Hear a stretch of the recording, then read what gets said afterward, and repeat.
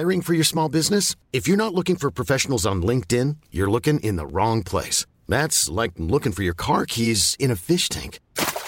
LinkedIn helps you hire professionals you can't find anywhere else, even those who aren't actively searching for a new job but might be open to the perfect role. In a given month, over 70% of LinkedIn users don't even visit other leading job sites. So start looking in the right place. With LinkedIn, you can hire professionals like a professional. Post your free job on linkedin.com/people today. Ready to pop the question? The jewelers at BlueNile.com have got sparkle down to a science with beautiful lab-grown diamonds worthy of your most brilliant moments. Their lab-grown diamonds are independently graded and guaranteed identical to natural diamonds, and they're ready to ship to your door. Go to BlueNile.com and use promo code LISTEN to get $50 off your purchase of $500 or more. That's code LISTEN at BlueNile.com for $50 off. BlueNile.com, code LISTEN. Since 2013, Bombas has donated over 100 million socks, underwear, and T-shirts to those facing homelessness. If we counted those on air, this ad would last over 1,157 days. But if we counted the time it takes to make a donation possible, it would take just a few clicks. Because every time you make a purchase, Bombas donates an item to someone who needs it. Go to bombas.com/ACAST and use code ACAST for 20% off your first purchase. That's bombas.com/ACAST, code ACAST.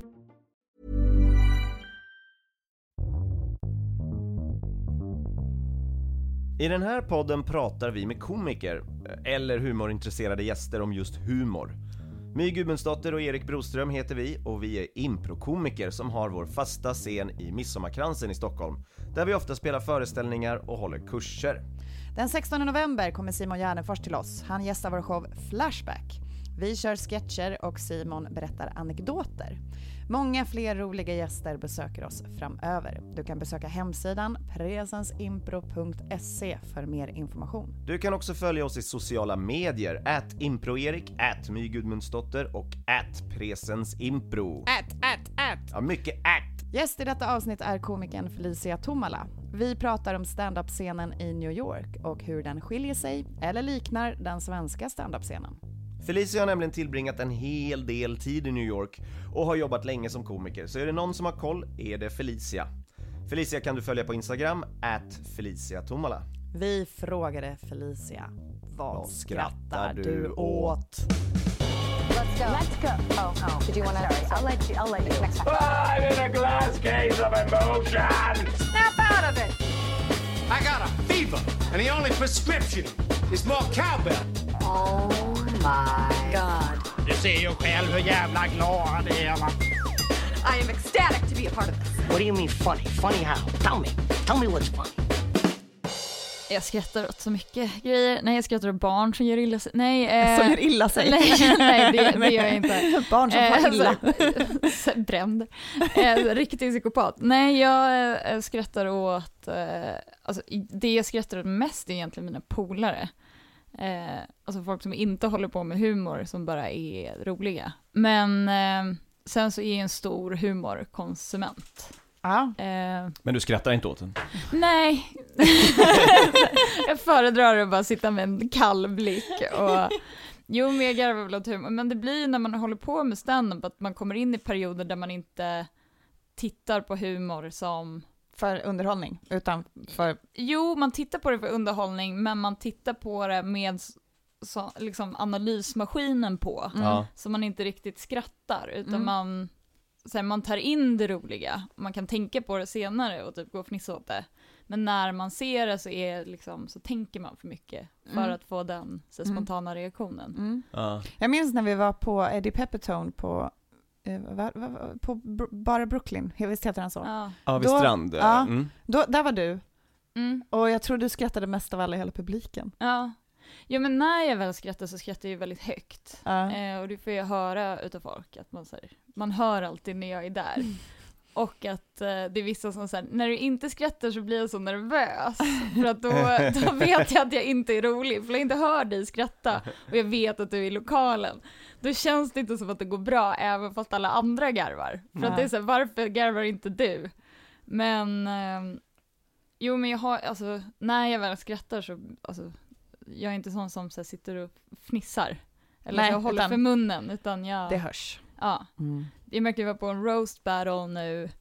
Jag var i New York i somras och då var jag på en roast battle. Då var det några skämt som var så här, riktigt grova, alltså så här, riktigt integritetskränkande. Där alla satt och var lite såhär, är för långt. Och då satt jag bara, och det finns bilder när folk sitter och så här, ser jättebekymrade ut. Och så sitter jag i mitten med så här, huvudet bak och öppen mun och bara så här, rågarvar. Det var omringad av jänkare och de är mer vana vid den roastkulturen. Så de borde ha varit, deras tröskel borde ha varit högre än din. Ja, nu kom vi in på lite det vi ska prata om. Du nämnde ju att du var i New York i somras. Du har också bott i New York. Det har jag. Ja, och kört stand-up. Eller visst var det så att du pluggade teater och körde stand-up på typ rookieklubbar på kvällarna? Precis. Ja. Och på eftermiddagarna. Ja. Alltså jag hade typ inget liv när jag bodde där. Jag insåg så här, sista terminen att alla i min skola gick på så här Strasbergfester. Och jag visste inte ens att vi hade skolfester, för att jag körde bara stand-up efter skolan. Jag umgicks liksom inte med någon i skolan. Jag var typ så här egenvalt mobbad. Men jag körde väldigt mycket stand-up. Men visst hade du börjat med stand-up innan du åkte till USA? Ja, jag hade kört i 2 år kanske. Okej. Vart då någonstans? På alltså, de rookieklubbar som fanns i Sverige och... Typ Big Ben och lite andra klubbar. Men det var liksom, jag var på gränsen mellan att jag liksom inte fick betalt och fick inga stora chanser. Och för att liksom bli så pass bra så måste man ju få lite större chanser än vad man kanske är riktigt redo för egentligen. Men jag var liksom inte riktigt där. Och kände att jag kan inte bara fortsätta göra samma sak. Så då var det kul att komma dit och kunna köra alltså så våldsamt mycket.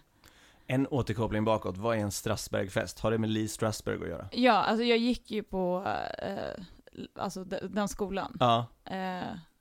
Så då hade de så här, elevfester. Okej, men det är inte så att man använder sig av Strasberg-tekniken på festen och går runt och känner och methodaktar sig genom... Jag typ sitter på en stol och så här, fladdrar med armarna. Nej. För det hade varit fantastiskt att se. Nej, utan det var bara så här stroppiga teater.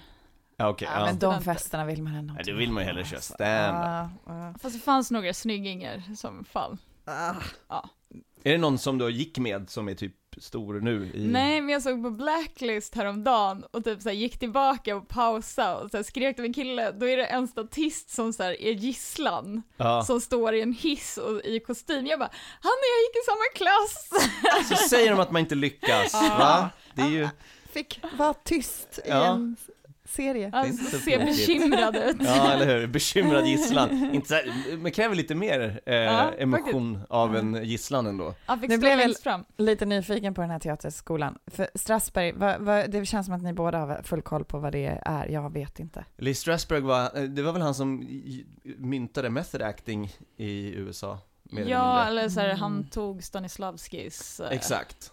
Och gjorde lite till sin egen. För de var några stycken, det var Meisner och Strasberg och så var det en kvinna som såklart jag inte kommer ihåg namnet. Stella Adler, tack. Tack. Och sen, och då alla kom från den Stanislavski liksom resan, alltså de hade varit i Ryssland. Och pluggat det och så tog de sin tolkade version. Och Strasberg var den som blev känd av De Niro och Pacino och så liksom, method acting. Ja, precis. Ja, men då vet jag. Men det känns ganska långt från humor. Ja, det är ju att jag gick med så här dolda skådespelardrömmar under hela min uppväxt. Och sen så när jag började med stand-up och jag vågade liksom erkänna för mig själv att jag ville göra någonting annat än det som kanske de flesta andra vill göra, då typ vågade jag typ bejaka de drömmarna också.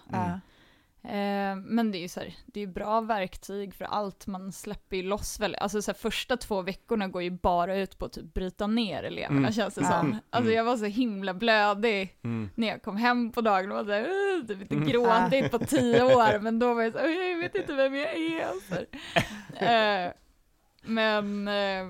Men det är ju bra, då får man ju så tillgång till massa andra grejer. Och sen så är det bara kul att lära sig saker. Du gick på jättemycket rookieklubbar och körde i USA, både på eftermiddagarna och på kvällarna. Ja. Var det flera om dagen? Och på helgerna. Och på helgerna. Det låter som att du körde flera gånger om dagen. Ja, det gjorde jag. Att den möjligheten finns ju inte här. Alltså det finns ju, men det finns ju inte alls, det är inte lika lätt. Nej, det finns ju såklart flera rookieklubbar, men det känns ändå som att man måste ha, alltså om du ska köra på flera klubbar på en kväll så måste du vara lite av ett namn. Ja, jo. Eller? Man kan väl komma och liksom shotta in sig. Ja. En på Big Ben och en på Power, typ. Alltså det går ju, men det är inte alls samma, det går inte att göra varje dag, det går inte att gå till massa olika ställen. Så då, nej men jag gjorde ju massa saker. Sen så är ju alla de klubbarna väldigt olika, de flesta är det bara att det bara är komiker i publiken. Ja, just det. Och då har ju de efter typ första veckan så är man ju såhär, vem är den här svenska tjejen? Och efter en vecka så är det såhär, svenska tjejen. Och så lyssnar ingen.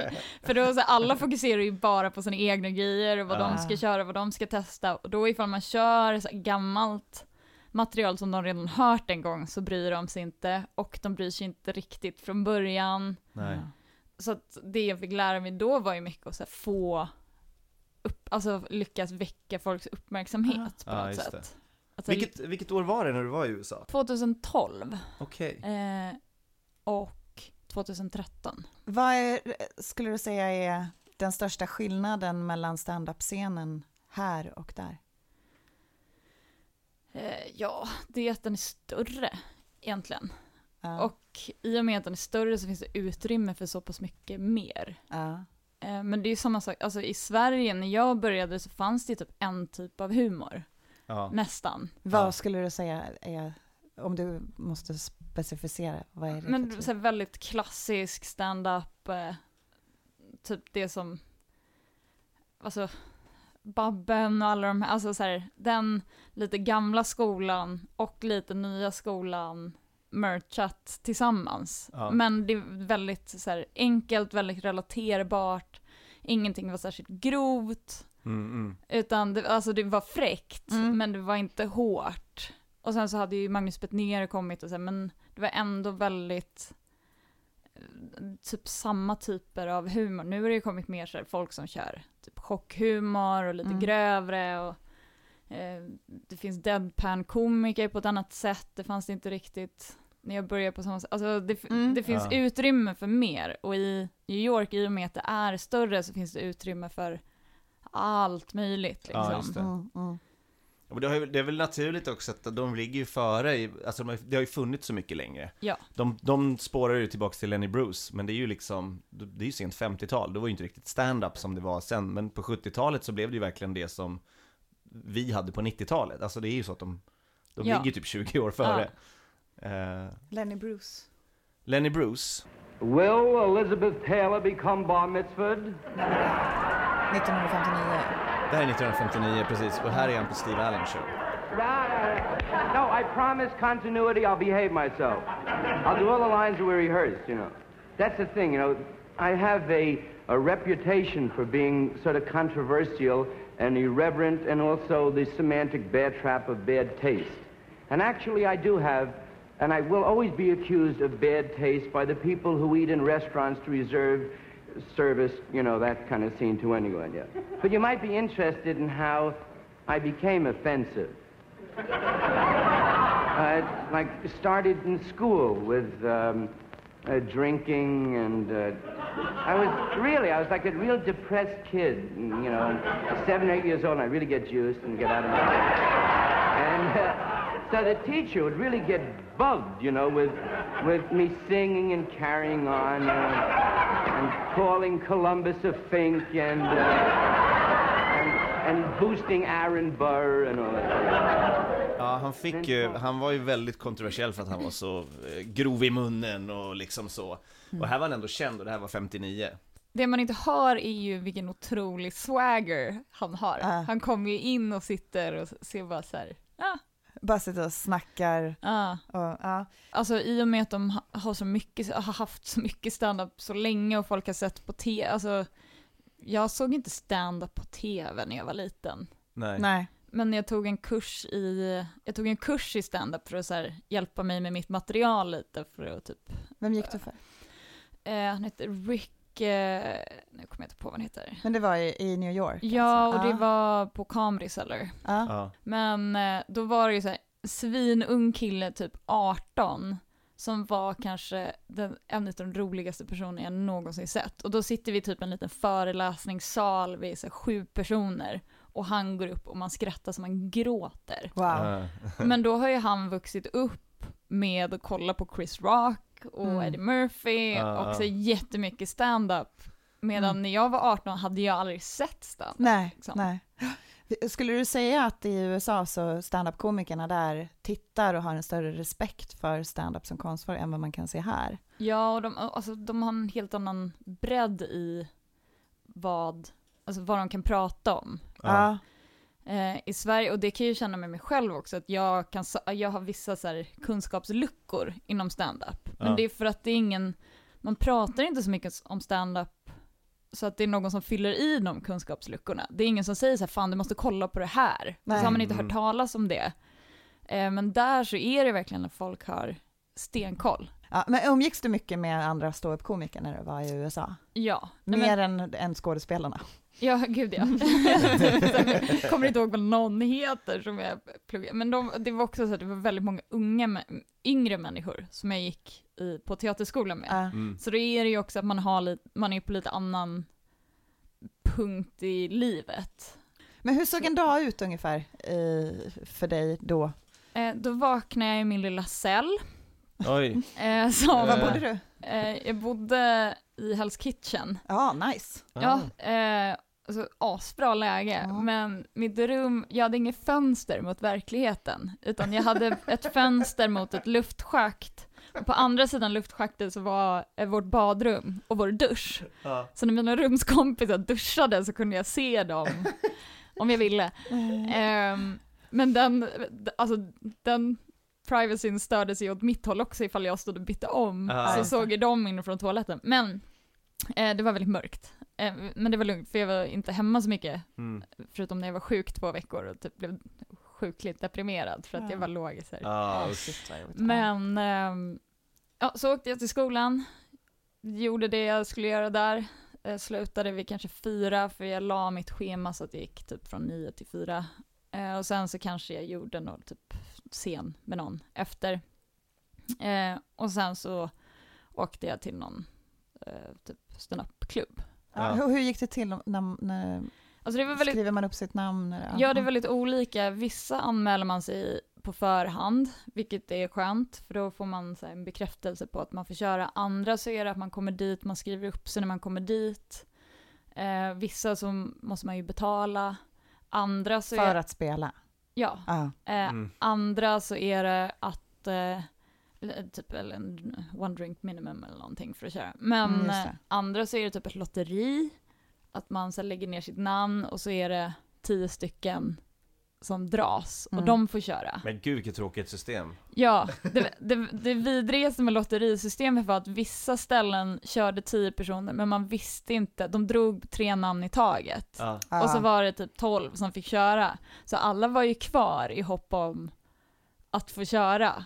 Så det känns som ett slukt sätt för krögaren att hålla kvar folk. Ja, eller hur? Eller kanske inte krögaren, för man behövde inte köpa någonting. Så de flesta komiker köpte inte någonting. Men för komikerna att få publik. Ja, att få folk att stanna kvar för det. Nej, men så gick jag på några sådana. Jag skulle erkänna att jag inte... Alltså man kan ju köra typ 5-6 gånger per kväll utan problem. Men riktigt så mycket kanske inte jag körde. Nej. För att det blir så himla stressigt. Men jag körde ändå så här 2-3 ställen. Det är också trevligt så här, ifall man är ett litet gäng som ska till samma ställen. Så kan man köra ett sätt och så står man och pratar om det på vägen till nästa ställe. Och då kan man tweaka det. Ja, just det. Och så när man kommer till nästa ställe så kan man testa det på det nya sättet. Så då utvecklas ju materialet mycket snabbare än vad det skulle göra ifall man testar det på en tisdag. Så funkar det så där, så skriver man om det lite. Då kan man testa det på en söndag. För typ på torsdagen så har man betalgig. Då vill man inte testa någonting som inte funkar. Så då måste man vänta. Så att det tar ju mycket längre tid i Sverige än vad det gör ifall man kan gå till typ 7 open mics på 2 dagar. Ja. Så det låter väldigt... Jag blir så här, jag får liksom en längtan efter det. Det låter som en amerikansk komediserie lite grann. Att så här, komikergänget som hänger ihop och så hankar sig fram på ruckeklubbar tillsammans. Så det låter som ni hade fin gemenskap. Ja, alltså jag hängde ju inte med så många olika, folk var så weird också. Alltså först var det så här, första gången jag var på en open mic så var det 5 tjejer där. Jag sa fan vad nice att det är så mycket brudar som kör stand-up här. Och sen så såg jag inte en tjej på 2 veckor. Och då insåg jag så här, nej, de går tillsammans för att dudes är jobbiga. Jaha, Fick du inte hänga på dem då? Jag frågade faktiskt inte. Eller det var en som frågade så här. Så dåligt på hassla. Ja, men det var också en som frågade så här, do you smoke weed? Och jag bara, no. och sen var det slut. Hon bara, okej. Och sen så gick hon och jag bara, fan! I do now. Jag var så jävla good in 2 shoes. Och så bara, nej, jag knarkar inte. Men vad tror du att jag är? Alltså så fruktansvärt naiv också. Men det var typ min första vecka i New York. Jag var, jag var för skör. Jag gick i skolan, de bröt ner mig. Jag kunde inte ens låtsas vara en cool människa. Nej, men sen så är det ju, jag gillar ändå att vara lite lone wolf, att man kan välja själv. Men sen så typ andra kvällen när det bara var snubbar så kom jag ner och så sätter jag mig, så är det en snubbe som sitter bredvid mig. Jag sa, hur länge har du hållit på med stand-up? Han bara, I have a girlfriend. Nej. Jag sa, ställde inte jag den frågan som jag trodde att jag ställde? Dålig engelska jag har. Ja, men då, alltså här, folk är bara märkliga liksom. Shit, det låter ju som att de kanske inte är så trevliga som jag har fått för mig. Men jag tror att du plockar ut nogaten ur historien. Ja. Och att det finns massa annat. Så här E223 ämnen och sånt. Vilka klubbar var det du körde på där då? Men gud, det är ju jättemånga som inte finns längre liksom. Nej, okay. Alltså så här open mics och sånt. Men jag körde en hel del på Broadway Comedy Club. Jag hostade en open mic där några gånger. För det var en tjej vars man fick en hjärtinfarkt. Ni vet, en mans hjärtinfarkt vid en annan tjejs hostingjobb. Men då tror jag att hon gav det till mig för hon visste att jag skulle åka hem. Så att hennes jobb inte skulle vara hotat. Just det. Men när folk kom dit och bara, är det du som hostar? Så här, ja. Grattis, fan vad stort. Men så där körde jag en hel del. Är det stället, jag tror att det Broadway Comedy Club, det var det, de delade ut flygblad och så. Seinfeld kommer ibland. Jag tänkte komma till det. Det är väl en sån kultur att komiker går och delar ut flygblad för att få folk att komma. Inte bara delar ut flygblad. Jag barkade för dem. Eller så var en barker kallar man det. Att man säljer biljetter. Och säljer man 4 biljetter så får man köra. Ja, just det. Och då står man med en så här skylt med Seinfeld, Chris Rock och Louis CK och så massa stora, och så vet man att de här kommer inte vara där, utan det är jag, den här snubben som du ser utanför M&M-storen, killen som står 2 kvarter härifrån, alltså så här, det är bara vi. För vi gick på Broadway och så kommer det fram en komiker med just en sån bild och bara, hey, do you like comedy? Och vi bara, yeah, we're comedians from Sweden. Och sen så visade han upp alla de här namnen, och det var säkert, 10 namn, de största komikerna. Det var just Louis CK och Seinfeld. Och då så, för det första så visste vi att de här kommer ju inte vara här. Men jag blev också väldigt provocerad av att det bara var snubbar på bilderna. Så jag sa det, jag bara, det är inga kvinnliga komiker på bilderna här.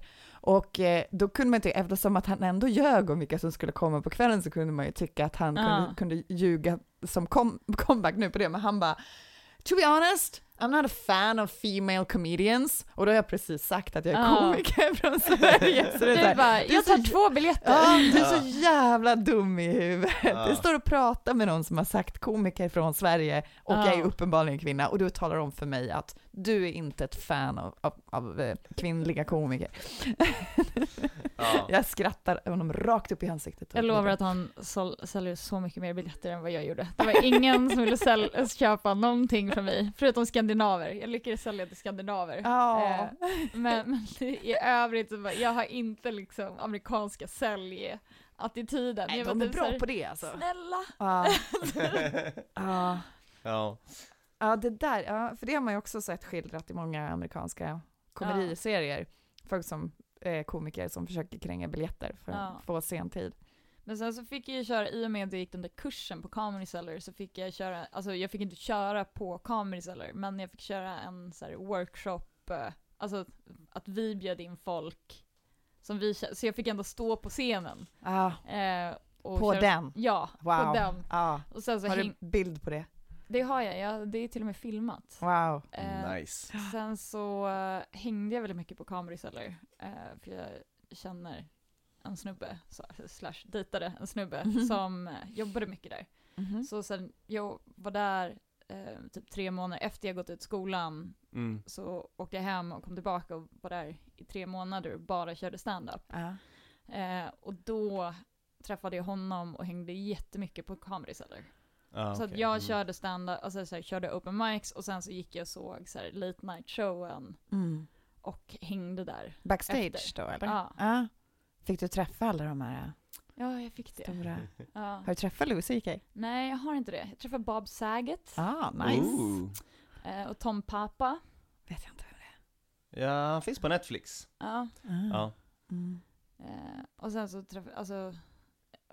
så har jag ju så här egna favoriter som ingen vet vilka. Alltså, vilka är dina favoriter? Alltså jag älskar, under den perioden också så fick jag en väldigt stor uppskattning för Greer Barnes. Tycker jag är fruktansvärt rolig. Och jag förstår inte att han inte kände det. Jag vet inte ens ifall han har någon YouTube-klipp. Men vi kan kolla. Han är så extremt duktig på att imitera saker. I don't like walking up behind white women at night. Makes me really uncomfortable. So I cross the street. And in the hood, you walk with your head down. That's how you do it. You're in the hood. As soon as you get in the house, it's like, whew, I made it. I gotta call my mom. Hi, mommy. Yeah, I made it. Love you too. Bye-bye. So a couple of nights ago, I'm walking home. I got my Beats going. I don't have no headphones. I just have Beats going. And I'm walking. Uh-oh, white woman. I better cross the street. Uh-oh, another white woman. So now I'm walking in the middle of the street, which makes it look even more creepy. Almost like, which one of these women? Han är ju så otroligt bra med att så här, imitera saker, inte bara liksom beatboxa, men han har en rutin om så här, poliser på hästar. Där han gör liksom häst, alltså klövljuden mot så här, trottoaren. När och han gör det så himla kul. Vad roligt, men har han någon special tror du som man kan se någonstans? Jag vet inte, jag har letat efter grejer med honom. Det finns inte så mycket. Vad tråkigt.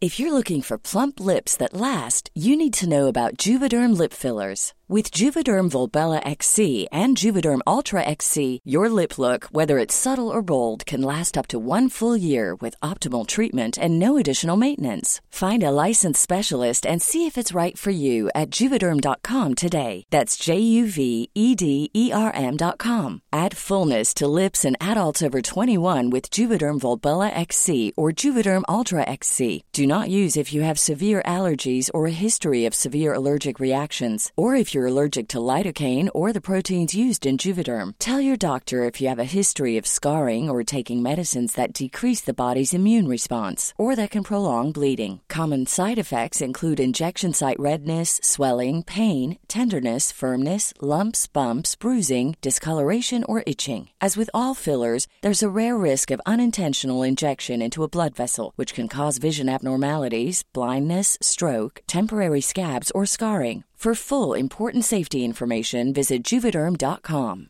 Imagine the softest sheets you've ever felt. Now imagine them getting even softer over time. That's what you'll feel with Boll & Branch's organic cotton sheets. In a recent customer survey, 96% replied that Boll & Branch sheets get softer with every wash. Start getting your best night's sleep in these sheets that get softer and softer for years to come. Try their sheets with a 30-night guarantee. Plus, get 15% off your first order at bollandbranch.com. Code BUTTERY. Exclusions apply. See site for details. Hey, Dave. Yeah, Randy. Since we founded Bombas, we've always said our socks, underwear, and T-shirts are super soft. Any new ideas? Maybe sublimely soft. Or disgustingly cozy. Wait, what? I got it. Bombas. Absurdly comfortable essentials for yourself and for those facing homelessness. Because one purchased equals one donated. Wow, did we just write an ad? Yes. Bombas. Big comfort for everyone. Go to bombas.com/ACAST and use code ACAST for 20% off your first purchase. I'm Sandra, and I'm just the professional your small business was looking for. But you didn't hire me because you didn't use LinkedIn Jobs. LinkedIn has professionals you can't find anywhere else, including those who aren't actively looking for a new job, but might be open to the perfect role, like me. In a given month, over 70% of LinkedIn users don't visit other leading job sites. So if you're not looking on LinkedIn, you'll miss out on great candidates like Sandra. Start hiring professionals like a professional. Post your free job on linkedin.com/people today. Hi, I'm Daniel, founder of Pretty Litter. Cats and cat owners deserve better than any old-fashioned litter. That's why I teamed up with scientists and veterinarians to create Pretty Litter. Its innovative crystal formula has superior odor control and weighs up to 80% less than clay litter. Pretty Litter even monitors health by changing colors to help detect early signs of potential illness. It's the world's smartest kitty litter. Go to prettylitter.com and use code ACAST for 20% off your first order and a free cat toy. Terms and conditions apply. See site for details. Men han är en favorit. Sen så Big J. Oakerson såg jag ganska många gånger. Är typ min favorit. Jag såg honom nu när jag var i New York. Alltså inte på scen utan jag bara såg honom. Och jag blev så starstruck så jag höll på att kissa på mig typ. Så jag var tvungen att gå på toalett. Så tänkte jag så här, efter toaletten så kan jag hälsa på dem. Men först så måste jag. Alltså han har väldigt många roliga Spotify specials. Han är så fruktansvärt bra på att prata med publiksnack. I'm gonna tell y'all a little story about how and who I lost my virginity to. So it's gonna be gross. Not on her end. She was a hot chick. She was older than me. I was actually 17 when I lost my virginity. She was 22 years old. And not a girlfriend or anything. Just a neighbor girl. 22-year-old neighbor girl. She lived with her uncle next door, which was weird. He was a weird guy. He dressed like Gallagher, but it was like 1995. A lot of horizontal stripes and big like merchant marine bell bottoms. Anywho, who knows what was going on there? She must have been damaged because one day I was walking by and she goes, "You know what? I'm gonna make you a man." And I was like, "Okay, lady." And she was older and had expectations on the whole deal. So she was like, "All right, you got to get a hotel room." And I'm like, "Cool, well, now we got to get my mom involved in this project because I don't have a credit card." And luckily I come from great white trash roots, like really, like backstage at a Kid Rock concert. My mom was like, "Oh, here you go." She gave me a credit card. And I booked a room at a Holiday Inn. And I remember I said I come from garbage. My mom loves her boys. She thinks she's gonna deny me that sweet, sweet. Can't let your mom cock block. Where the fuck did you guys grow up? Your mom wouldn't get you laid? Come on, man. My mom got me laid a few times.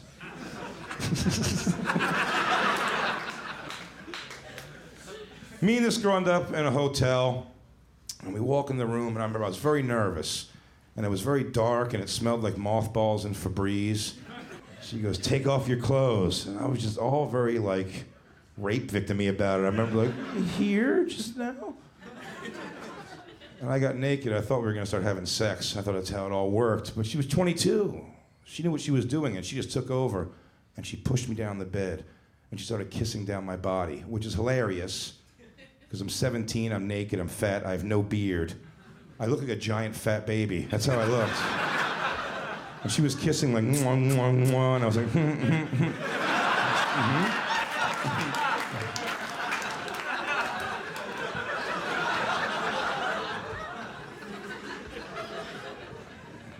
And then she started sucking my dick, and I was like, I like this part.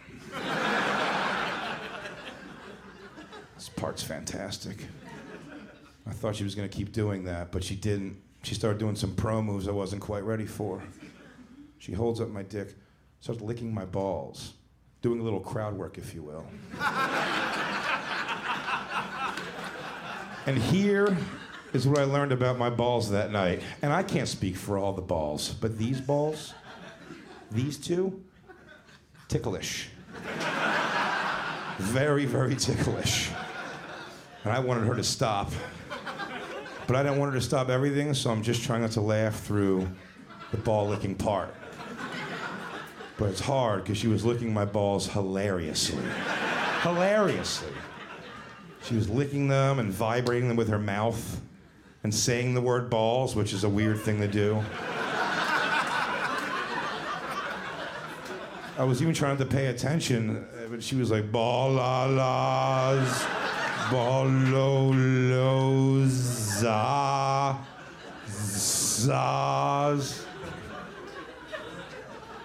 And my eyes were tearing and my face was all purple. I was biting my lips, but I didn't laugh. I did great. And then she did something that nobody should ever do, unannounced to a virgin. She went lower than the balls. You get what I'm saying? Lower than the balls.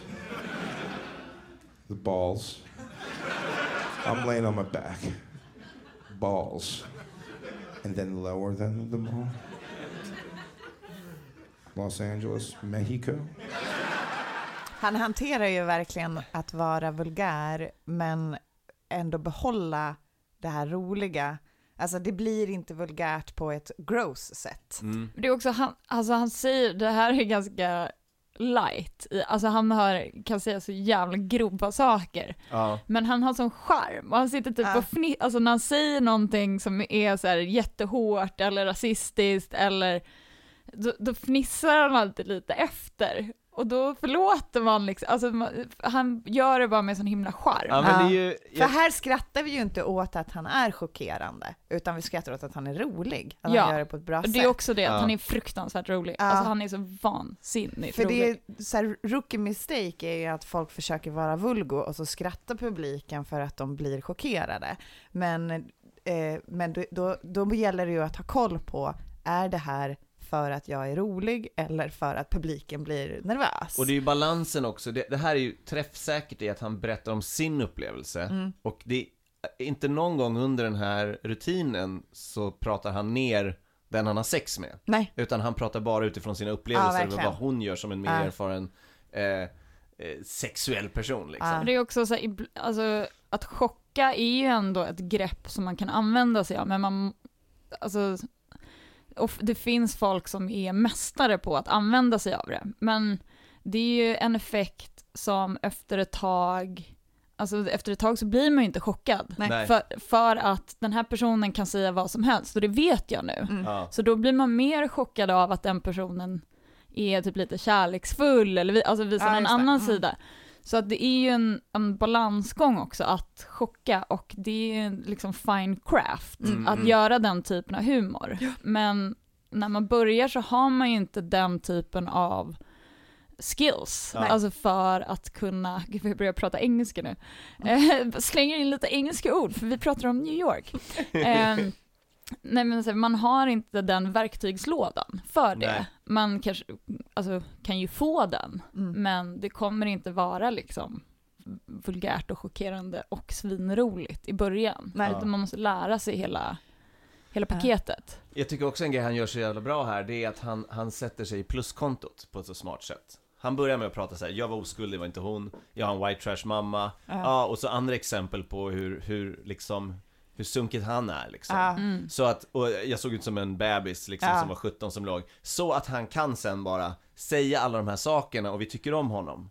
För att han har det på pluskontot. Så där han skulle ha ansetts lite som så här mansvinig om han inte hade gjort det förarbetet. Det ligger bara att honom liksom han surfar på det. Verkligen. Det är smart gjort, verkligen. Ja, han lyckas liksom alltså väva in det också i, även ifall han inte skulle säga de sakerna, så har han en likability i sig själv som alltså det är svårt att sätta fingret på nästan vad det är som gör honom så himla charmig. Han är inte ett hot. Alltså det är det. Om man ska prata med sex med en kvinna där det händer grafiska grejer, då ska man inte se ut på vissa sätt liksom. Nej. Och han har den fördelen att han ser ut som en tjock teddybjörn. Han skulle kunna se lite hotfull ut i och för sig, men han gör inte det. Man har lite läskiga tatueringar och så, men det är inte... Men också nu har han gått ner, där hade han börjat gå ner i vikt, men nu har han gått ner ytterligare i vikt. Och jag tror att det är lite en lite avvägning för honom, att hur mycket vill jag gå ner i vikt? Eller hur? För att liksom, jag kan förlora en del av mitt humoristiska kapital. Verkligen. Ja. Men en annan, ifall vi ska fortsätta spåret med vilka som jag tycker är svinroliga, en annan som jag tycker är svinrolig är han som höll i det här formatet. För det klippet som vi lyssnade på är Comedy Central-klippet. Ja, är från ett program som heter This is not happening, där det är komiker som berättar sanna historier om saker som har hänt dem på ett ämne. Men han som håller i formatet heter Ari Shaffir. When I said what are you on, I mean like what drugs did you take to survive the 13 hours in a 747? Nothing? You got drunk? Did you do anything? Okay, that's fair. That's a drug too. I take pot cookies with me. People take everything.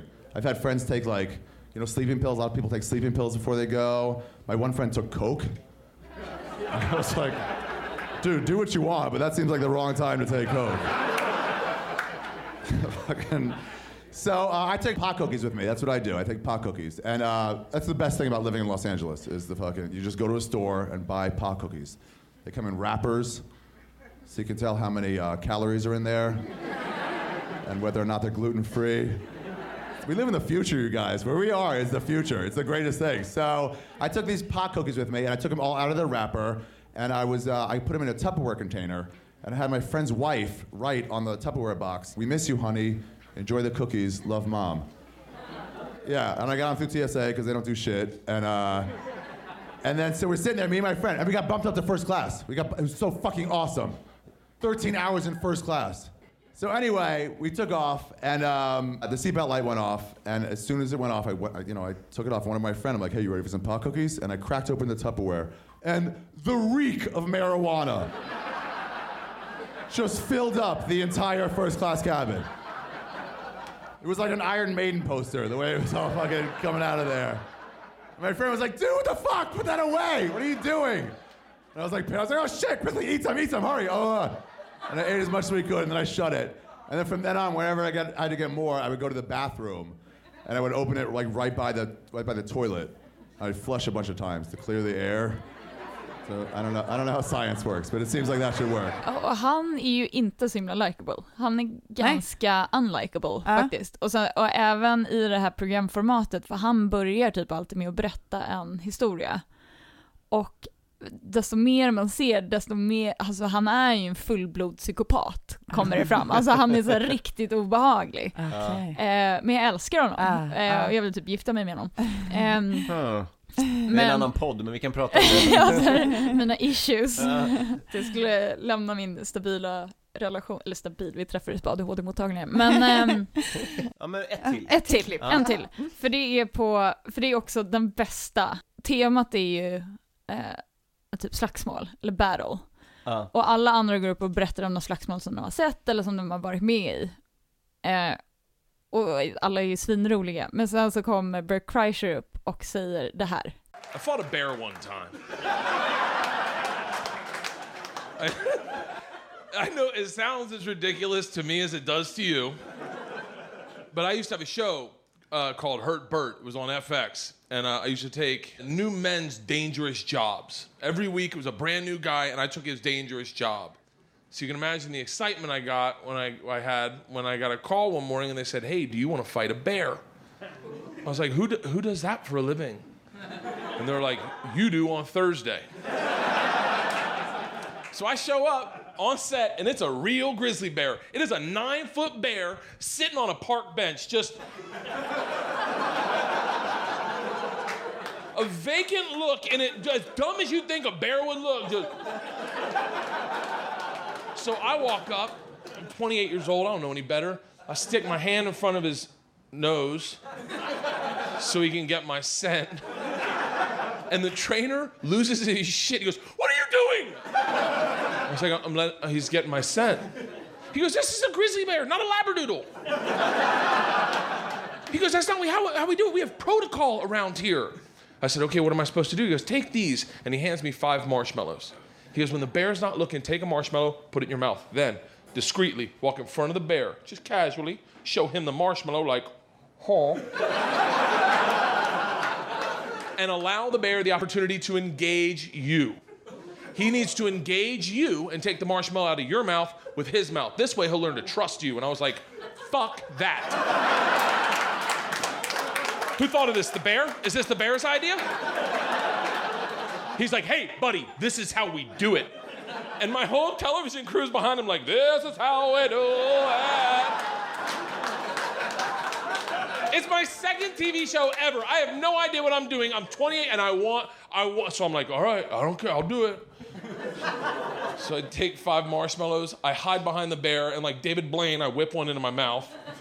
Then nonchalantly walk in front of the bear like a street hooker, like,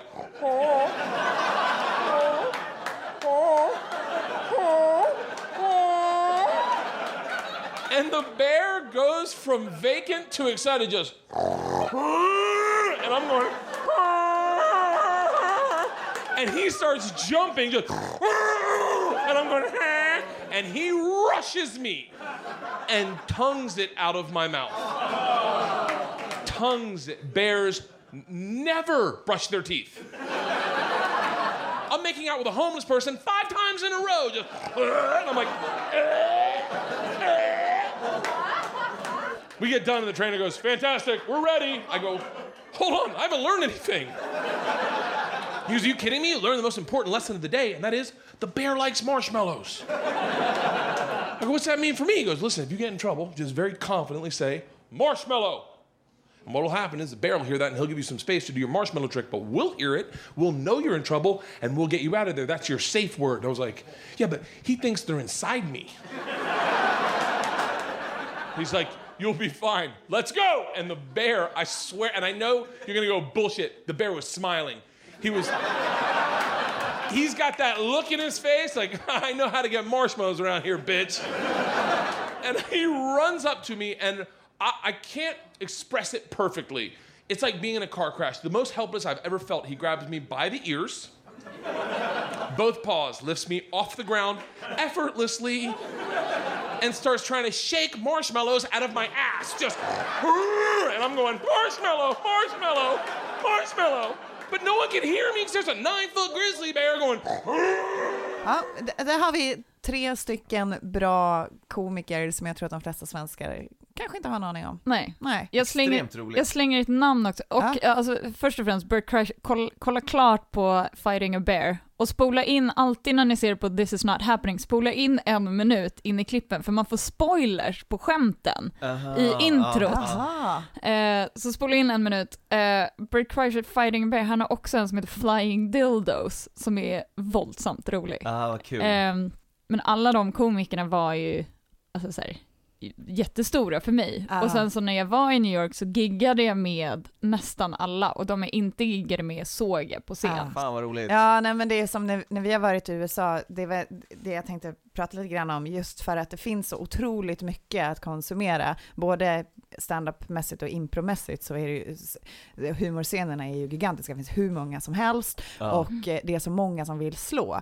Och när vi åker till USA och giggar där, så är det många som blir förvånade över att vi faktiskt jobbar som improvisatörer. Och trots att det finns folk som är jätteduktiga improvisatörer och de får liksom inte ens gigga som kursledare eller får knappt gigga, alltså gratis får de ju gigga såklart.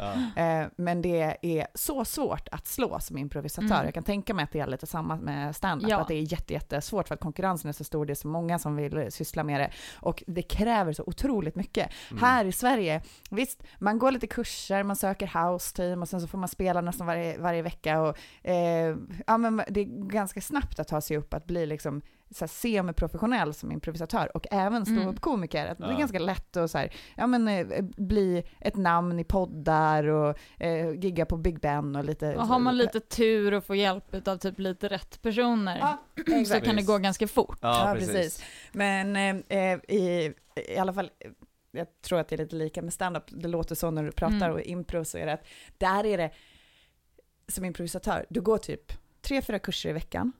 Du går på alla open stage scenerna och bara suktar efter att spela. Du lever ditt liv för att få improvisera konstant, nästan varje dag. Du siktar efter att gå ett house team, du startar flera olika teams som du hyr coacher för så att du kan bli tränad av dem när du inte går lektionerna och liksom du vet hela den här maskinen. Och går och kollar på så mycket impro hela tiden. Och när vi var där så vi kom ju med i den här Del Close Marathon som är den största improfestivalen i världen. Vi är så här, dygnet runt på alla UCB-scenerna i New York. Nu har han flyttat till LA så kör de impro. Då fick vi ju köra med jättestora namn. Ja, det var Jason Mantzoukas öppnade för oss i samma timeslots. Det var liksom, det var så här, och det är ju så här, det är 3 dygn liksom och det är på natten liksom, såklart. Men det här var så här skitbra slott också. Vi var ju liksom lite exotiska eftersom vi kom från Sverige. De tar ju några sådana liksom internationella så det var ju, men det var jävligt coolt. Men reaktionerna var ju såhär, vad jobbar ni som improvisatör? Shit. Och så fick de säkert bilden av att man var superbra. Och så såg man att de som inte har fått ett betalgig typ var typ bättre än någon svensk improvisatör. Ja, men det är så när jag flyttade dit och såg några så här open mic-komiker på scen så var det så, alltså det var så otroligt inspirerande för att de var så fruktansvärt bra. Alltså de var så jävla bra. Och någon sa till mig första veckan så här, men man måste köra mellan typ, vad var det, 20 och 35 gånger i veckan för att bli bra. Jag bara, då är ingen i Sverige bra. Men alltså det var några som var så här, jag förstod liksom inte hur de inte kunde vara världskända för att de var så fruktansvärt roliga. Alltså det var ingen som inte skrattade liksom. Och sen så blir det rätt nedslående också så att den här personen är inte känd. Det är ingen som vet vem han är. Fast han är, jag kommer typ aldrig kunna bli så där rolig. Och han har inte slagit igenom, men då inser man också att det är ju tur. Och det är ju, han är ju typ reklam, eller så en av dem som jag tänker på är ju typ reklamare nu istället, för han orkar inte fortsätta. Så att det är ju så att, alltså gamla grejen som min mamma alltid sa till mig när jag var liten, så att trägen vinner. Och bara tur. Gud. Så att det är också kanske att man sätter målet annorlunda. Så du hade någon som det var någon du pratade om som började skriva istället för på Jim Jeffrey show. Alltså att det är ju så här, man breddar sig ju i ett land där konkurrensen är större, så att de som håller på med impro i USA, de håller på med stand-up också, säkert vice versa. Och du siktar ju på att antingen stå framför kameran eller bakom kameran eller skriva liksom, att du har ju de här olika liksom fokuspunkterna du kan sikta på. Så det finns olika sätt att lyckas liksom.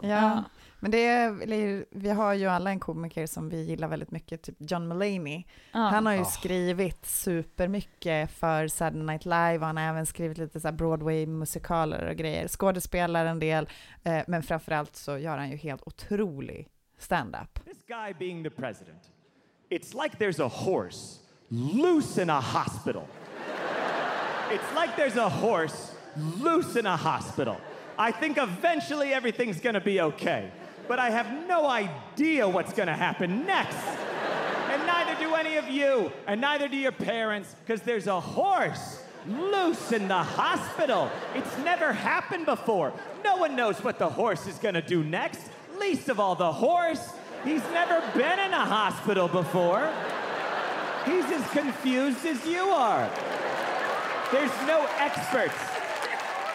They try to find experts on the news. They're like, we're joined now by a man that once saw a bird in the airport. It's like, get out of here with that shit. We've all seen a bird in the airport. This is a horse loose in a hospital. When a horse is loose in a hospital, you gotta stay updated. So all day long you walk around, oh, what'd the horse do? What'd the horse do?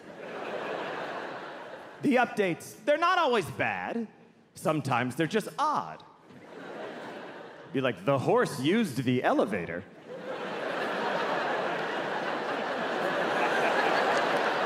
I didn't know he knew how to do that. The creepiest days are when you don't hear from the horse at all.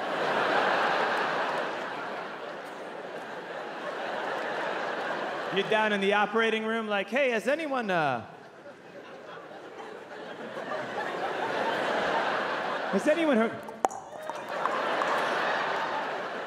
Those are those quiet days when people are like, it looks like the horse has finally calmed down. And then 10 seconds later, the horse is like, I'm gonna run towards the baby incubators and smash them with my hooves. I got nice hooves and a long tail. I'm a horse. And it's like, oh, that's what I thought you'd say, you dumb fucking horse. And then... För han har ju också lyckats med sin röst. Att jag kan känna med många rookie-komiker som kommer att de börjar kopiera de komikerna som finns. Och där har vi väl säkert, där har väl de flesta varit. Han har säkert också varit där. Det tog ju ett tag för han att slå, visst var det så? Ja, jag menar, han har ju inte alltid varit så här känd. Nej, men för det känns som att han bara så här, fuck it, nu kör jag min teatrala röst, jag klär upp mig och bara, ja men jag är så här och då kör jag in. Jag skojar ju också om att det finns ingen som ser så bög ut och beter sig så bögigt som han utan att vara bög. Ja, att så här, när han skickades ner på jorden så you marked that one gay, right? So no, oh this will be a silly human being. Det var extremt roligt. Han har verkligen bara kört på sin grej och han har lyckats så jävla bra. Ja, men, och det är alltså alla de komikerna jag nämner är folk som har alltså sin egen röst. Och för det var lite så jag hittade min röst, att jag insåg att de som jag tycker är absolut roligast är de som är ganska självutlämnande, alltså på olika sätt. Utan att så här förlora sin integritet, att de ändå så här delar med sig om saker som de känner för eller som de har varit mycket om, vad de har varit med om. John Mulaney berättar ju väldigt mycket om sin bakgrund och sina föräldrar och uppväxt och sånt. Och Big J, Ari, alltså alla de pratar väldigt mycket om egna grejer och de gör det på sitt sätt. Och när man hör dem i intervjuer så är de samma personer. Det är inte att de liksom lägger till sig med någonting på scen. Nej. De kanske är lite extra på scen. Men de är fortfarande väldigt mycket sig själva. Och det är så, okej, det tycker jag är roligast. Och sen så har jag insett att jag är också roligast när jag är ärlig. Och liksom mig själv. Bra tips tycker jag. Ja, vi måste börja runda av. Usch. Ja, det var hur? Vi tar tillbaka Felicia. Och så säger vi bara tack så länge. Ja, tack så länge. Jag kommer tillbaka och visar ett klipp.